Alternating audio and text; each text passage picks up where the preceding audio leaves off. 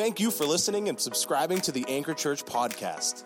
It is our desire at the Anchor to provide a place for you to know God, find freedom, discover your God-given purpose, and ultimately make a difference in the world around you. Each week, the Anchor podcast features Sunday sermons. To hear this live and before subscribers do, join us in Rockport, Maine on Sunday mornings at 10 for worship, and before that at 8:45 for prayer service. You can follow along in this podcast episode and read the sermon notes on our website by visiting theanchor.me. Now, let's get into the Word. Awesome. Hope everybody had a great Thanksgiving. Certainly glad to see you here today.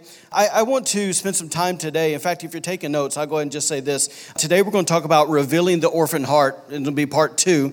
So if you were here last week, sorry that we basically had some technical issues and we don't have part 1. We apologize for that. But today is part 2, and I'll do my best to kind of catch everybody up so we're all running in the same direction. But let me maybe say this before we dive in. You know, obviously when you look at the Bible, there is, there's so many themes, so many revelations, so many teachings. But I'd have to say outside the gospel of just a salvation message, what I'm preaching to you today has probably changed my life more than anything. And not only has changed my life, but continues to change my life because, you know, if I'm being honest with you today, anytime, I feel like the Lord wants me to share on something, it's almost like there's something He wants to do in that with me as well. And so I've been kind of, in a good way, been kind of gutted this week. So it's good. So today, I maybe say this, the same thing might happen to you. It's more than likely it's going to be kind of heavy and kind of weighty, and that's not to kind of burden anybody down, but there's this simple thought. In fact, I had a friend say this the other day. I heard him say it. He said basically when God reveals something, or he said this, He only reveals what He wants to heal. And so today the Lord may reveal some things to you. In fact, I hope He does, so He can bring healing to you. Amen? So let's pray real quick one more time, and we'll dive into this. So Father, thank you for today. Thank you for just your heart that loves us so much. Thank you for your goodness. And even as we sang earlier, God, your faithfulness in our lives. And Lord, we just pray today that very faithfulness of just who you are, God, as a loving dad, as an awesome God, that you would come and just touch your people's hearts today, touch my heart today. Father, thank you, God, for coming and revealing by your Spirit what only you can reveal. And thank you for not just revealing it, but also healing it. And so, Lord, today, we just choose just in our own moment, in our own spot in this room, God, just to open up our hearts wide to you today. And Lord, we just believe that you're speaking to us personally today. And thank you for just life change. Thank you for allowing us to step into just a greater measure of who you've called us to be. In Jesus' name, amen. Well, listen, if you've been here, you know that over the past few weeks, we've been talking about how even though that around this room, we all have a variety of church backgrounds, a variety of church experiences, but in spite of all of that, God has still called us to live or to walk in unity.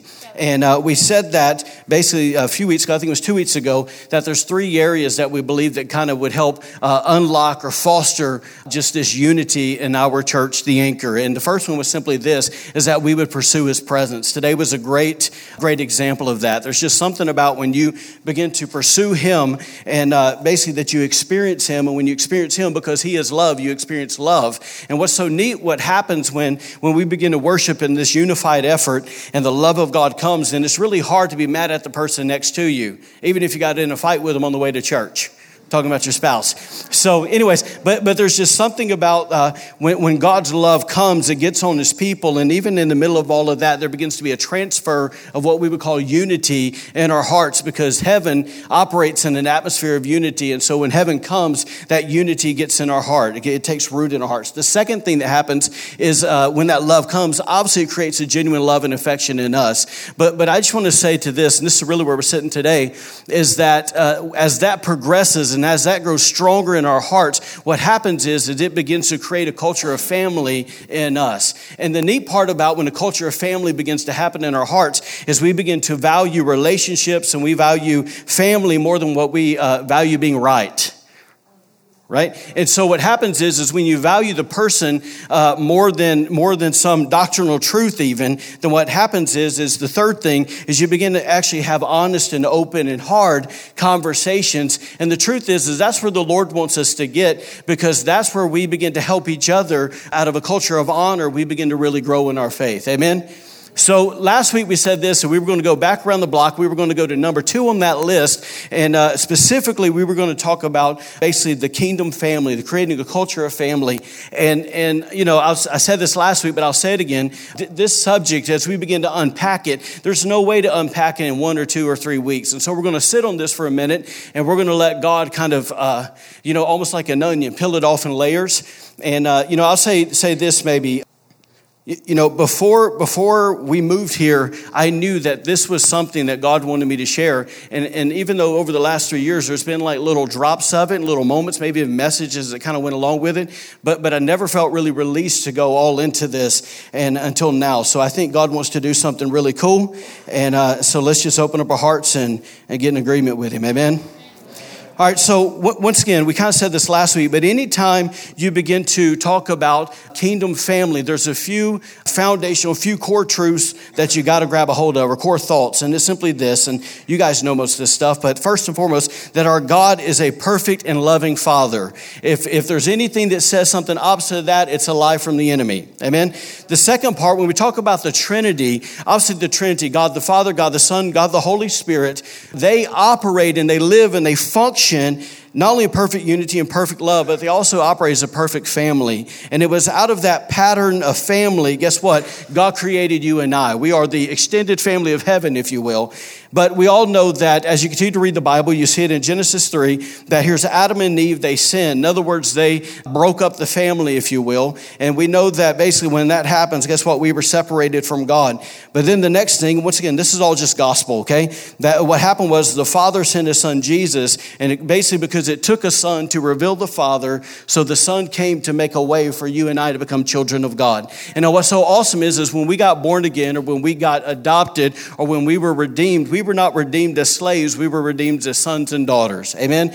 And then the next thing is this, is that simply because we're sons and daughters, we have a seat at the table. Amen? We're not, we're not the one that's, whatever. It's not our job to come and serve the King and serve the Father and go clean up and do this. No, we have a firm seat at the table, right?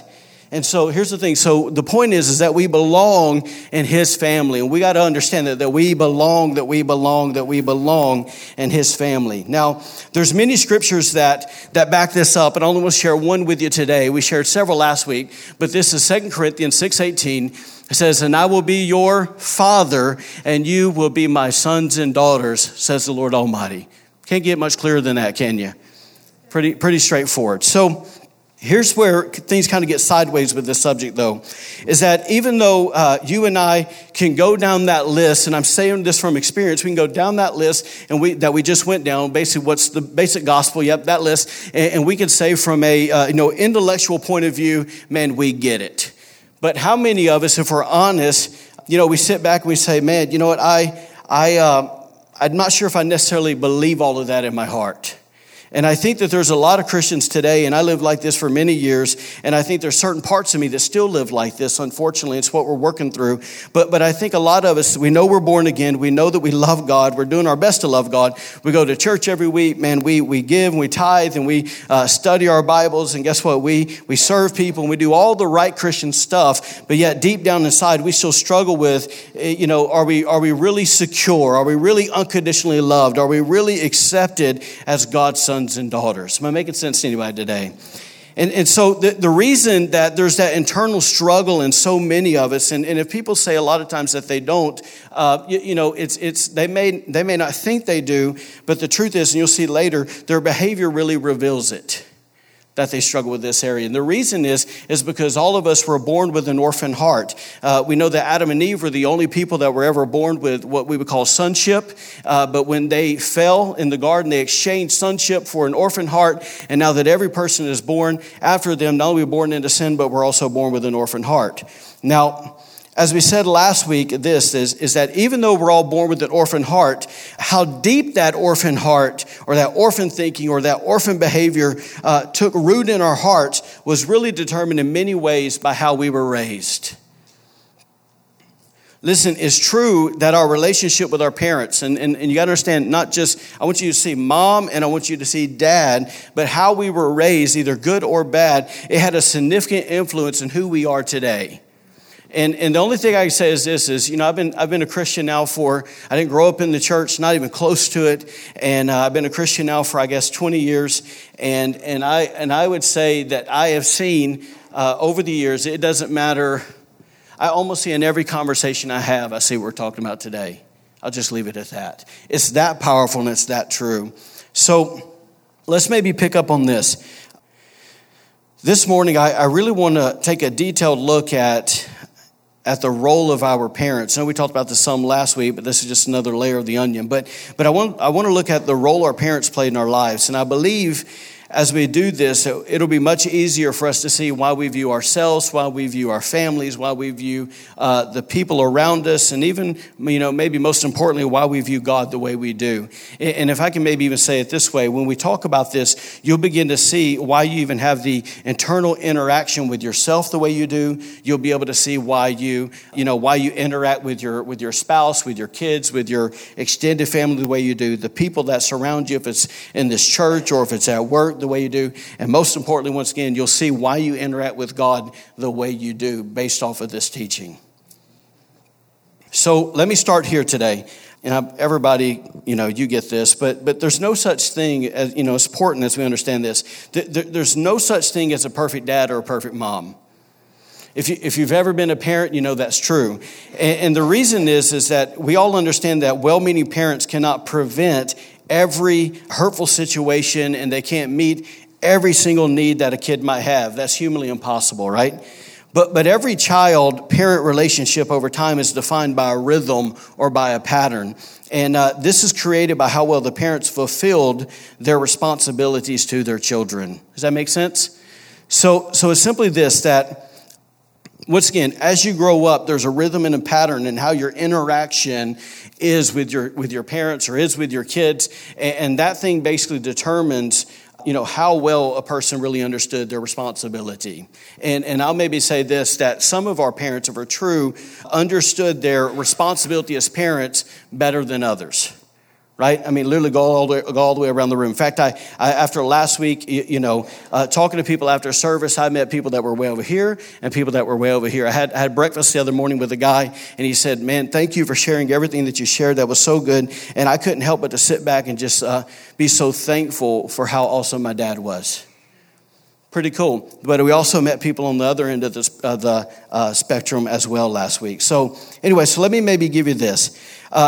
This is really simple. If you're a parent here, you can learn from a lot of what we're saying today so you don't repeat what happened with you. Or maybe that was good. Let me not assume that was bad. But here's the responsibilities that parents have with kids. These are just a few of the basic needs, okay? And this is what every one of us should have got from our parents. The first one is this, is that we need to be loved, that we needed to be loved through physical touch. Now, obviously, that is hugs, kisses, cuddling, however you want to word it. The next thing is this, is that every kid needs to feel physically and emotionally safe. Next is that every kid needs to be able to trust their parents with their hearts. In other words, the vulnerable spots. The next thing is this, that every kid needs to know that they are unconditionally accepted and loved no matter what. In other words, we all needed to know we belonged. Next thing is this, that we needed to know that we were enjoyed and cherished. In other words, as kids, did we ever sit back and know that we were a source of joy, or were we a source of irritation to our parents? Next thing is every kid, basic need, they need to be praised and affirmed. And even in this sense, let me kind of add this thought. Dr. James Dobson said that basically that it takes at least 40 words of praise to counteract just one word of criticism in a child's heart. That's significant. 40 words of praise to counteract one word of criticism. The next thing is this, is that basically we all have from our parents was we need to be prepared for life. In other words, by our parents recognizing and encouraging our self-esteem and value. The next thing, we need to be reassured that we were special and had something unique to offer to the world. That's what brought purpose in our life. Next is this, to be confident in the fact that we were a gift from God to our family, and believe it or not, even to the world.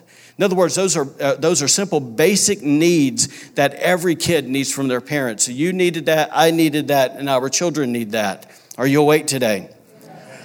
So, once again, when you go down all that, I just simply want to make this little thought here, that it's not enough for a parent to have loving feelings towards their child, okay? In other words, it's just not enough to feel it inside. Those feelings must be communicated, and they must be expressed in a way that is meaningful and easily comprehended to the child.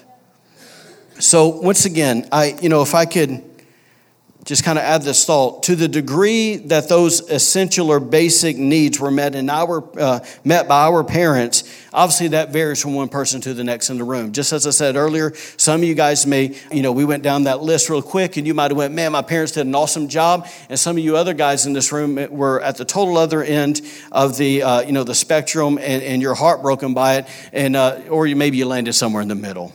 Okay, but wherever it's at, man, I just want you to know this. It affected you. Okay? So as we take a detailed look in this, I want to start here today.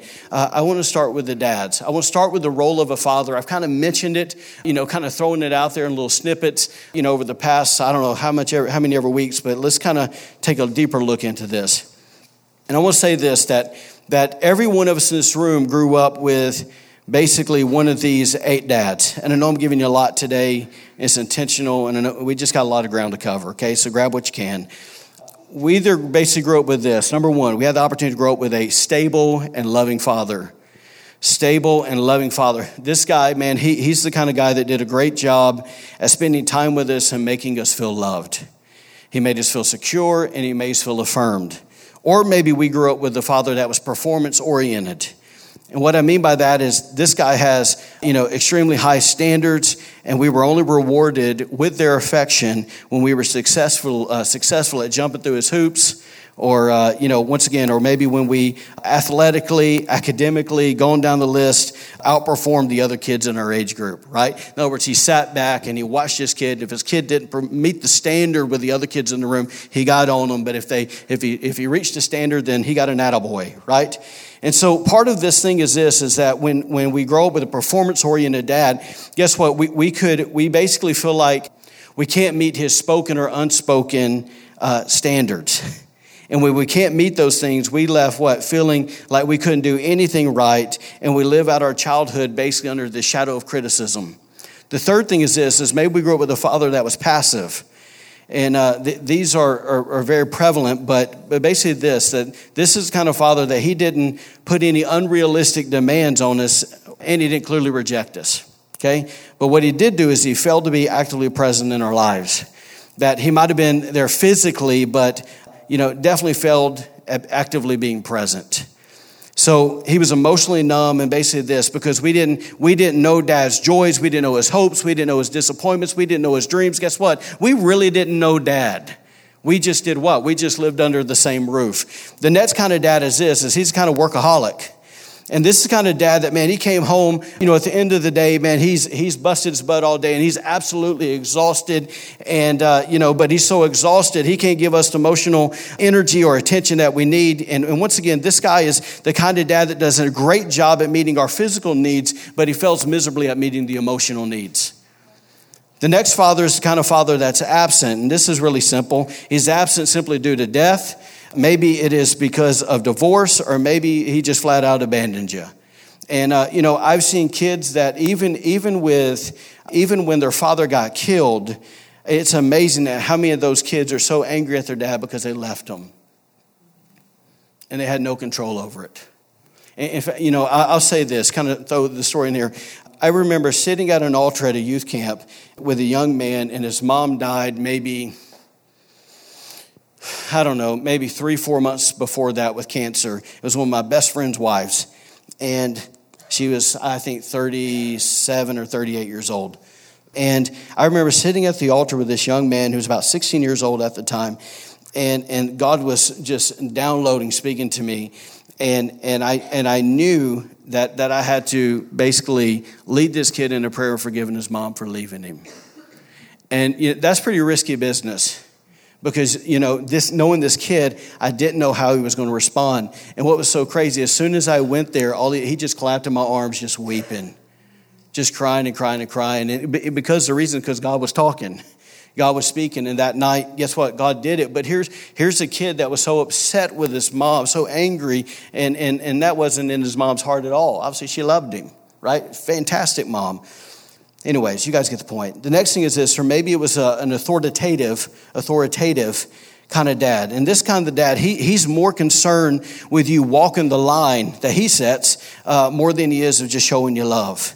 And this kind of dad, man, is usually stern, harsh, demanding, and expecting us to immediately and without question obey his commands. And basically what happens is when you got a dad that's authoritative like that, is you view him through the lens more of fear than you do of love. In other words, when dad walks through the door, everybody tightens up, right?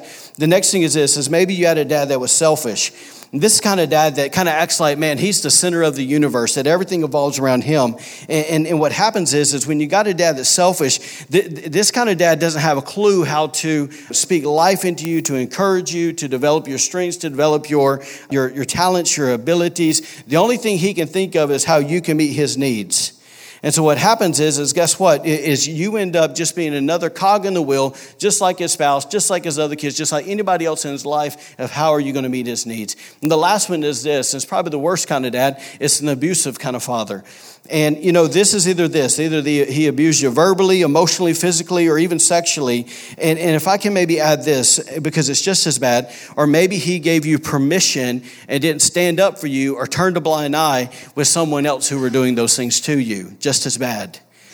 And so what happens is when you got a dad like that, it begins to create feelings of guilt, profound sense of shame and unworthiness, along with all the feelings of, man, I'm defenseless because I'm a kid, I'm powerless, I'm weak, and I'm undervalued. Am I making sense? So there's 8 potential dads, or you could have a combination of those, right? So can I maybe add something that's maybe seems a little off-centered here?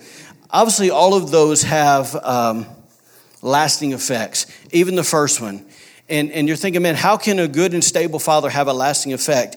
If that father doesn't teach his kid how to move from depending all on them to depending on God, then there's a problem. If you were a girl and you had such a great relationship with dad, then guess what happens when your husband comes along and you don't know how to disconnect from dad? Then that husband gets all kinds of unrealistic, expectations put on him that he'll never meet because he's not your dad. Am I making sense? So even in the fact if we're good, stable, loving parents, or if we had a good, stable, loving dad or mom, guess what happens is there still needs to be that transfer when they grow up and they mature where they depend on him. I've seen a lot of good Christian families that their kids are 30 years old and dad still got to hear God for them. There's a problem with that. Yes? It doesn't mean you can't get wisdom from dad, but dad still shouldn't be making all the decisions. And also, let me give you another thought, because this has to be mentioned. Sometimes even our moms can carry those same characteristics, causing similar damage in our hearts, but it's typically the father that displays those behaviors. So let me kind of give you this. And I know this is more academic, kind of light today. Just roll with me, please. But the reason this is so important for us to understand is because of this. And I actually want to throw something up. So once again, I've been kind of bumping up against this, but we're going to go a little bit more in depth today. Is the role that a father plays in our lives is extremely important. Here's why. Because it is his responsibility to impart our identity. It's his responsibility to call out our value and worth. It's his responsibility to speak into our destiny. It's his responsibility to cultivate our talents and abilities. It's his responsibility to lead us into our faith. It's his responsibility to mold and shape our courage for life's challenges. It's his job to be the protector of our innocence and our purity. He's the one that provides us with a sense of belonging, and that sense of belonging produces confidence. And it's his responsibility to affirm us by telling us that we have what it takes, that our lives mean something, and that we can make a difference, and that we can become who God has called us to be. Now, what's so amazing about all of this is so many dads, and I tell you what, I can fall to this sometimes, is we want to do that in an aggressive way to get our kids' attention. But the fact is the most powerful way of getting that across to our kids is in a very gentle strength, right? And if I can maybe add one thing, if I kind of sum all of that up on one spot, basically a dad's responsibility is to be an inspiration. It's really that simple, to be an inspiration. Let me give you a verse here that I'm totally seeing in a different way because of all of this. But look at Psalms 127, verse 4. So take in consideration everything we just said, that children born to a young man are like arrows in a warrior's hand. Children born to a young man are like arrows in a warrior's hand. What do I mean? The point is really this, is how do we leave his hand? An arrow's no good in the quiver until it's shot.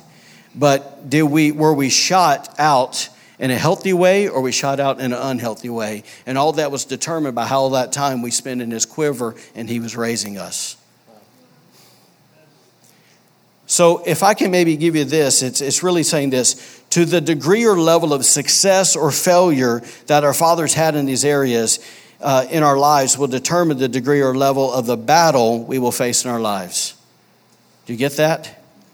I'll say it again. To the degree or level of success or failure our fathers had in these areas in our lives will determine the degree or level of the battle we will face. In other words, it's this, that we realize that our battle is not against external factors, but our battle is against an orphan heart and orphan thinking. And so if our dad did a really poor job while we were in the quiver, when we get shot out in this battle called life, guess what? How we interact with this world, basically in a healthy way or unhealthy way, is determined by how well he did his responsibility. Am I making sense to you guys today? So let's transition to mom. I have to be honest with you here, and maybe I'll figure out if we're going to put it in here somewhere. But I think for all these years, I have put so much attention on what my dad and stepdad did and didn't do, and how that's affected me as a 40-year-old man. I think I gave my mom a pass. And the truth is while I'm reading this, I love my mom, and I've forgiven my mom, and I do my best to have a relationship with my mom. I talk to my mom almost every day. Maybe not every day, about 4 times a week. But I realized reading this, in fact, I'll just kind of give you the picture. The other night, it's Thanksgiving, we're watching football because that's what you do, right? And you eat a little bit of turkey leg. And so I'm sitting there and I am, we've been eating, but I'm reading and I'm studying because I know I got to be ready for this morning. And I'm reading all this stuff about mom, and man, I felt the weight, just like, oh my gosh. And what was so amazing is that it was an eye-opener, but it was also a healing moment. And so part of this is healing comes by, it just comes to light for us, okay? And so what I'm saying is, I'm maybe saying it a better way. I'm seeing today that all these years I said, here's my struggles, that's dad's fault. But I am seeing more so, oh my God, that was mom's fault. Because mom didn't do what she was supposed to do. So let me show you basically the role of a mom, and basically it's scientifically proven that a mother's love is demonstrated in 3 ways. Number 1 is this: affectionate touch. Basically, doctors have discovered that without the touch, a child's body and emotions will become unhealthy. In other words, when a mom lovingly touches and expresses her love to a child, the child interprets that as, man, I am valued and mom loves me. Right? And so it puts once again, the importance of the kid. The second way a mom basically proves her love is through this. It's through eye contact. And this is important. When a child doesn't see understanding and acceptance in the eyes of their mother, get that? When they don't see eyes of understanding, acceptance in the eyes of their mother, or looks of love and affection, it can cause them to feel awkward, insecure, separate, and out of place in their relationship with others when they grow up. Very interesting, huh? Thirdly is this, and we all get this, but it's the tone of voice. It's the tone of voice. Obviously, mom expressed her love by the tone of voice. In other words, the child learns to bond and trust when their mother looks them in the eye and speaks to them with loving words that are encouraging, gentle, tender, and empathizing. In other words, when she does that with a tender voice. Am I making sense? So 3 things: affectionate touch, eye contact, tone of voice. And if I can add something to that last one, just kind of drive the point home there. I might have told you this before, but I read a account basically about a king. This was years and years and years ago. A king who basically decided that he wanted to learn what was the original language of man. I don't know if you remember me telling you this, but so what he did was he got basically a group of newborn children, and he put them all in a room. They were all in their bassinets, and they all had a nurse that was assigned to each one of them. But there was one rule: basically, you can touch them, and you can feed them, and you can do all that, but you cannot speak to them. And the reason is because he thought that, if this child hears a voice, then automatically they're going to take that and that's going to become their language. And the goal was to figure out what was the original language. So he was thinking as the kids grew up, then the way they would communicate with each other, it would be the original language. Makes sense? But here was the only problem with that is a few months into this experiment, every kid died. And the reason is because we're all wired by God to need the tone of what we need a mom and we need a dad's voice. We need that interaction with people. That making sense to you? Yes, no? All right, so on the same note as before, is that obviously all three of those areas, those play into, a father's relationship with the child as well. But once again, it's more centered on the mom. And the reason is because the moms are the primary caregivers and dispersers of love in our young lives. Get that? The primary caregiver, disperser of love in our young lives. So maybe if I could do this, if I had to drill down mom's role in our lives with one word, it would simply be this: nurturer. And please don't miss the meaning here, because this is eye-opening, at least to me. Nurture means to cause something to come forth. To cause something to come forth. Y'all getting that? Tracking? Yes? Watch this. As our moms nurtured us as children, they imparted, or I can say this, that we learned the ability to give and receive. And here's what they imparted. Here's what we learned: the ability to receive and to give as mom nurtured, because once again, it brings something forth. Basically, we learned, she imparted compassion, tenderness, empathy, affection, comfort, and intimacy. So watch this. Their nurturing taught us how to have faith in others, and it gave us the ability to trust others when they express their love towards us. You get that? The ability to trust others when they express their love towards us. That we literally learn how to give and receive love from our moms. Everybody look at me, please. That we learn how to give and receive love from our moms. That literally, that their nurturing drew out the ability for us to love and for us to nurture others. In other words, in that moment, those bonding moments, there was a transaction happening. And so once again, to the level, to the degree, right, determine that transaction. So get this, our moms taught us how to commune with people, how to connect with others, to bond with them beyond surface level, to show vulnerability, to know and to be known emotionally. They taught us how to trust relationships, even God, when they held us, cuddled us, and cared for us. So the point here is that when we lack these essential pieces in our lives, we can grow up with an inherent fear of relationships, and create struggles in our relationships that require anything beyond surface level. So, yeah.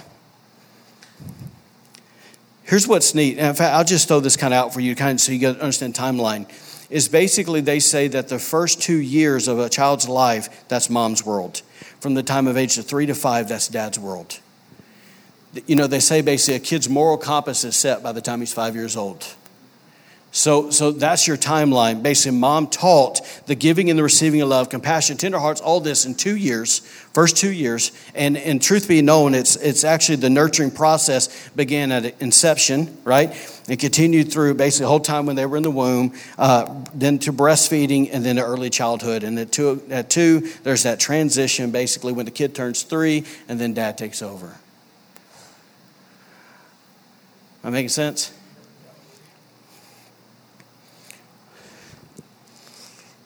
So let me give you a verse here to kind of back this up. This is David talking in Psalms 22:9. It says, "Yet you brought me out of the womb, and you made me trust in you even at my mother's breast." That was that interaction going, that transaction. So here's the thing. If a dad brings inspiration, guess what a mom brings? A mom brings comfort. A mom brings comfort. There's safety in mom's arms. In other words, let me say this, when it's not there with mom, what happens is you typically end up with people who don't know how to quieten their souls. They don't know how to have rest in their souls. They don't live in peace, but they live frantic and they live fearful.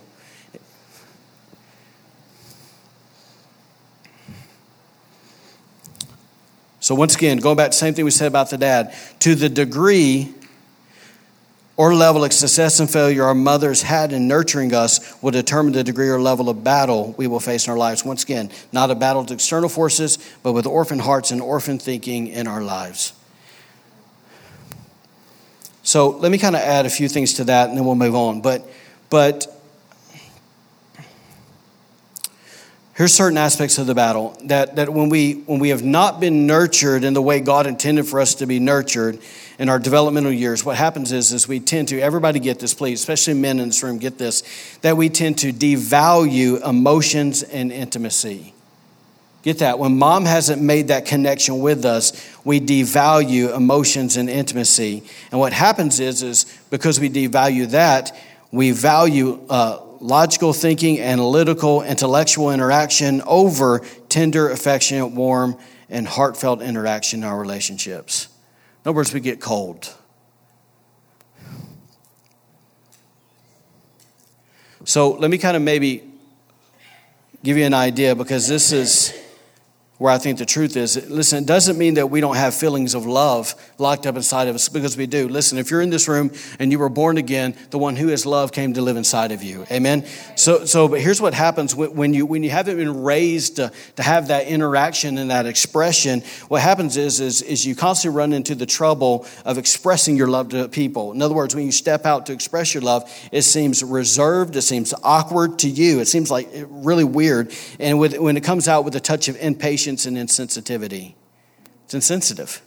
So what happens is this leaves us, if you're that's happening in you, when you go to express your love, it leaves you with a feeling that basically, man, I'm so frustrated, this is not working, and the others around us, it leaves them feeling disappointed and rejected. So I will say this real quick, and I got to hustle here. I think for me this week is, listen, last week I told you kind of a few things about that my dad and my mom said, but my dad and my stepdad said. But I think the thing that really got a hold of me this week is and I've told you this before, but it all made sense.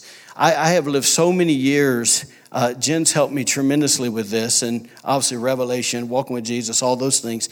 But I have struggled so much in the giving and receiving of love. I have all kinds of things that are there, but it's so hard to go, here it is, right?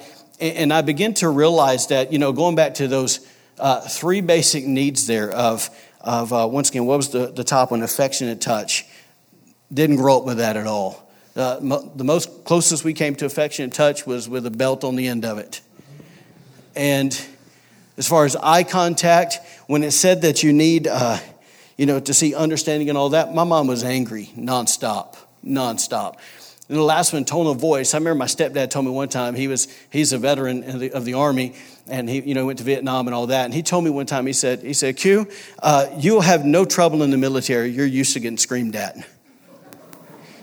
Literally, that my friends would not come to my house because my mom screamed nonstop. She couldn't even say, hey, dinner's ready, without screaming at us. Now to kind of take that, and that sounds maybe comical, but it's truth. And to realize that, I sat on my couch, I don't know, maybe about 4 years ago, before we moved here. It was me, Jen, and my mom, because I thought maybe I made this up in my head somewhere. But my mom finally admitted two things. She said, I whipped you way too much. And secondly, she said this. She said, basically, she looked at Jen. She goes, Jen, I never told my children I loved them. So I remember actually the day my mom dropped me off at college, she literally told the guy that was in charge, you will be calling me in 2 weeks to come get him, because you'll be done with him. And thank God for a pastor that grabbed a hold of me and said, boy, I'm not letting you go. Right? And so what's happened is I'm seeing all these years, even though I've come a long way, man, I'm like, oh my God, no wonder I struggle with so much of this stuff. And it's because, once again, developmental years, I didn't get it. I'm not here blaming mom. It just makes sense. Like, wow. It's really hard to convey all that you feel inside with all that. But man, what an eye-opener. Once again, I love my mom. But her choices have cost me dearly. And I think in the biggest way is simply this, is because the battle has been for all these years, and not so much in the last maybe 5 years, but the first 5 years in the kingdom, man, I felt like God was always mad at me. You know why? Because my mom was. It wasn't dad. It wasn't a dad issue. It was a mom issue, right? Of where, once again, because, what we miss so often, and, I'm not trying to be all weird theologically here, but, obviously God created man and woman, right?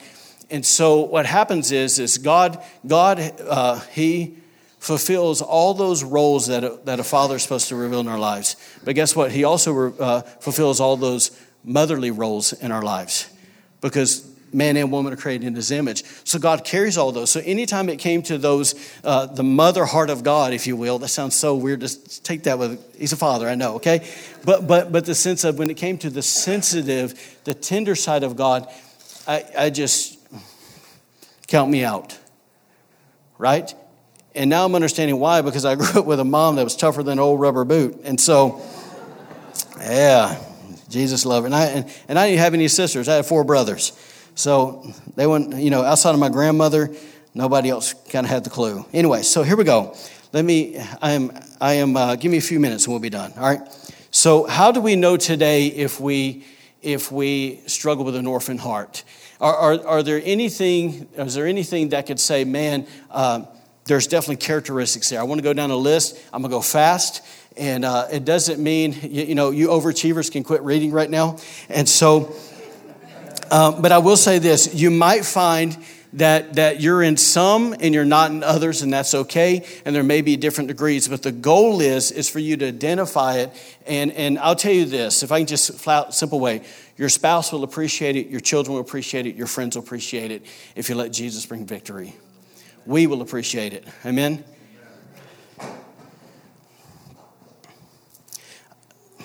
I'm going to say this. A few years ago, when I knew I was making that transition from being a youth pastor to a senior pastor, I was down in Louisiana, and I was preaching at a church, and Dr. Lynn, Dr. Lynn, some of you guys, man, pray for me. Dr. Lynn gave me a prophetic word, and I hadn't seen Dr. Lynn in 8 years, and he was going down the prayer list from God. Totally stuff that only Jesus knew. And one of the things he said while he was praying for me, he said basically, basically reaffirm, God's about to move you to be a senior pastor. But God, I feel like God's saying is that, Quentin, at one time, basically your heart was too hard. You couldn't shepherd his people. You were too angry, right? And he said basically, the Lord says he softened you up, and basically now he can do this. So if you kind of understand that these things hold us back from becoming who God wants us to be and from the calling in our lives, okay? In other words, to see the importance of you just don't go, in other words, you drop the excuse, go, well, that's just the way I am. It's not who God created you to be, right? So let's kind of go down this real quick. Orphans feel like this. They look at God as a master that they must appease. In other words, they feel like they have to do more, that they have to work harder to earn God's favor. An orphan thinks like this, that they can't trust anybody, so they're independent, self-reliant. What they do is they depend on their own talents and their own intellect, and if they're a preacher, they depend on their own anointing. They have to relate to God through the law. Once again, they value rules and regulation over relationships. And when there's a rules and regulations guy, they put it on everybody else too. Next thing is they believe that they got the short end of the stick. They think others are more blessed than them, more loved by them, and that everybody else got all the breaks in life. See, basically, let me maybe stop here. You'll see this interaction with how you view God and with your interaction with people, because you betray it both ways. You reflect it both ways. Next thing is orphans are insecure. They carry this disposition of having a low self-esteem and an attitude of self-rejection. I lived that way too long. Orphans do this. They rarely feel at peace and at rest. In other words, they can't rest in God's presence. Why? Because they're constantly striving, hoping that they become more worthy of God's love. No such thing. Unconditional, no conditions. Okay, it's easy to hear, hard to get here. Basically, an orphan, they live with a fear of trusting, a fear of abandonment, and a fear of intimacy. In other words, once again, I can only get so close. Next thing, orphans are addicted to and strive for the praise, approval, and acceptance of man.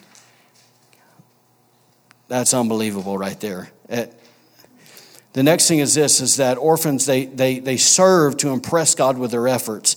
But the reality is they serve because they want something in return. The next thing is they pray, they read their Bibles, they fast. In other words, they do their spiritual disciplines, and they do it not from a heart of gratitude and love and just connection with the Father, because that's sonship, but what happens is they do it out of duty. The next thing, their motivation for being pure, being holy, is to win favor with God and to avoid His judgment and wrath. In other words, that's the main thing, and not, I want to be holy because I want to be close to Jesus. The next thing is they constantly have a sense of feeling guilty and a sense of shame over their failures.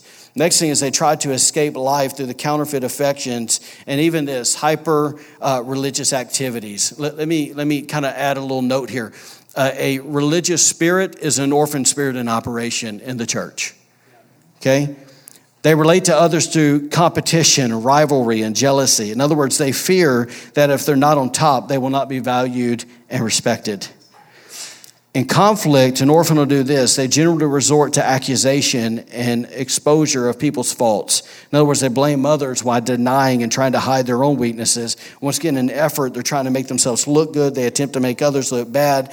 They seek to build themselves up by tearing others down. They destroy relationships by being too controlling, too critical, too possessive, or by showing a lack of respect and honor. And maybe, let me throw this in there, or they just have this apathetic view towards relationships. Next thing is they see authority as a source of pain. This is key. Don't miss this. They have issues with authority unless it's their own.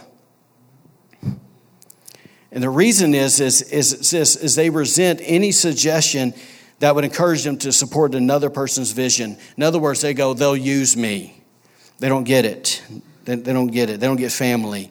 Next thing is an orphan will carry an unteachable attitude. In other words, they don't like correction because they view that correction has got to be wrong because I can never be wrong, right? So they got to be wrong.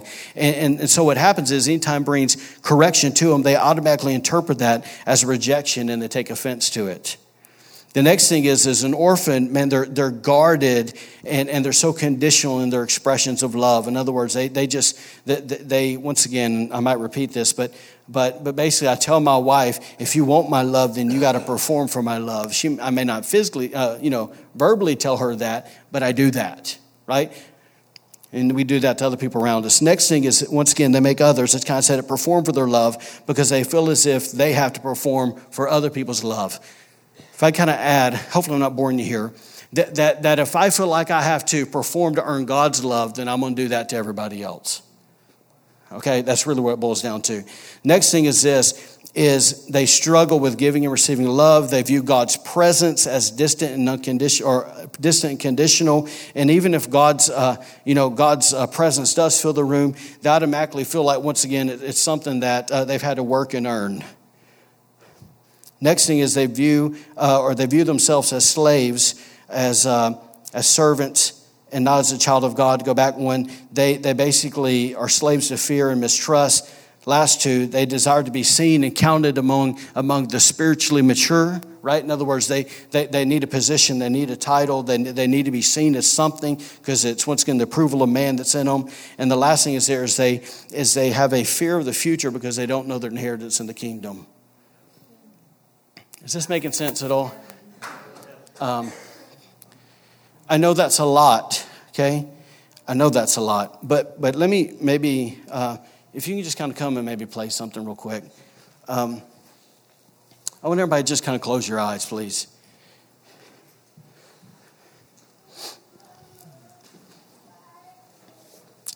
Thanks for hanging in there with me, guys. I know this is long.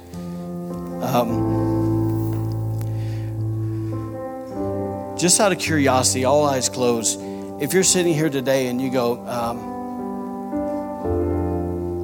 I can see pieces of my life where I operate out of an orphan heart. If that's you, just kind of wave your hand at me, please, real quick. Yeah, me too, okay? That's every hand in the room, I think. So what's the first step in repositioning our hearts to sonship? The first step is simply this. It's through forgiveness. And forgiveness, I know we talked about this some last week, but we got more detailed this week. But it's this. Forgiveness can't change what happened to you in the past. But it can change your future. And so what happens is when we more than likely, in fact, I'll just ask you again, if you kind of remembered something of your childhood that was out of order, that maybe that they didn't fulfill one of those responsibilities, and you still feel the effect of it today, just lift your hand. Yeah. All right. So I felt kind of compelled that I need to read a verse today, and this is how I want to approach this. But speaking to our parents, this is a verse kind of came in my heart. Remember what Jesus said when he was hanging on the cross. He said this, "Father, forgive them, for they don't know what they are doing." Man, our parents didn't know what they were doing. I do not believe that my dad or mom hurt me intentionally. Not at all. But they did. So I want to maybe pray a simple prayer, and if you can maybe just pray it in your own heart, get an agreement with me, and we'll just kind of see what the Lord does.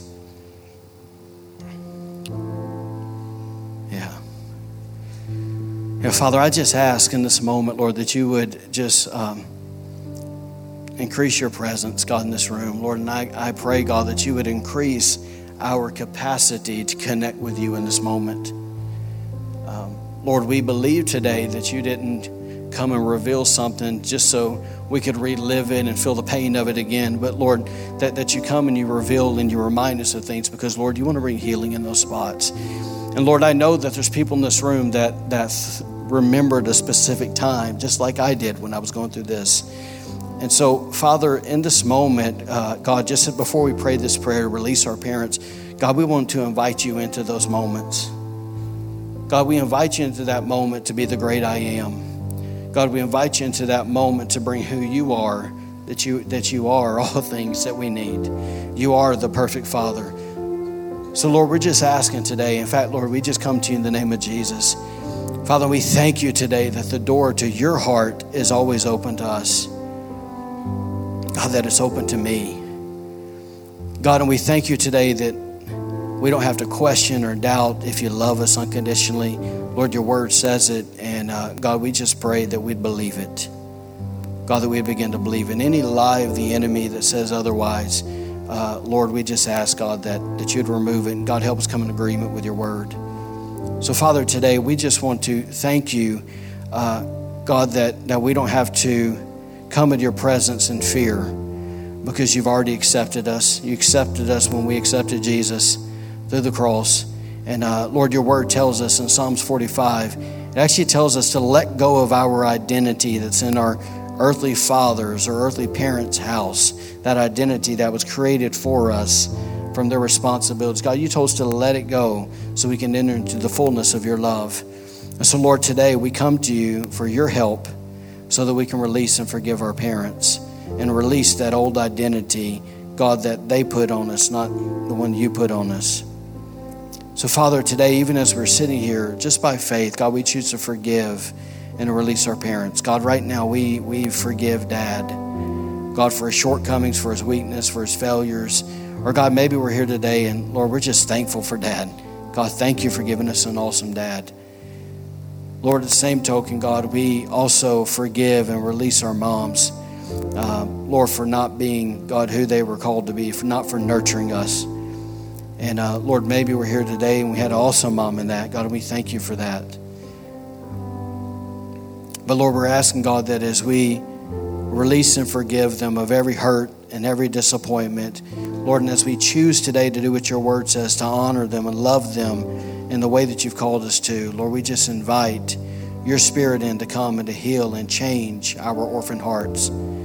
Father, we thank you today, God, through forgiveness that you're repositioning our hearts to receive sonship. Thank you, God, through forgiveness today, God, to give us the opportunity to see you as the perfect and loving Father. And Lord, I'm just asking, God, as weeks ahead, even as next week, as we begin to unwrap sonship and what that really looks like, God, just prepare our hearts, God, to hear and to receive from you.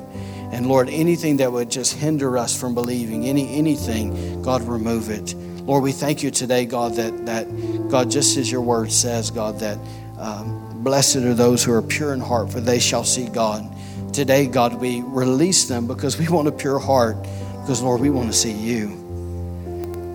So, Jesus, would you just walk and just touch every person today, God? Touch them exactly where they're at, God, just in their personal moment, God, and heal only what you can heal, restore only what you can restore. And Lord, I want to pray, God, specifically before we close here, God, for the parents here that still are having interaction with their own kids.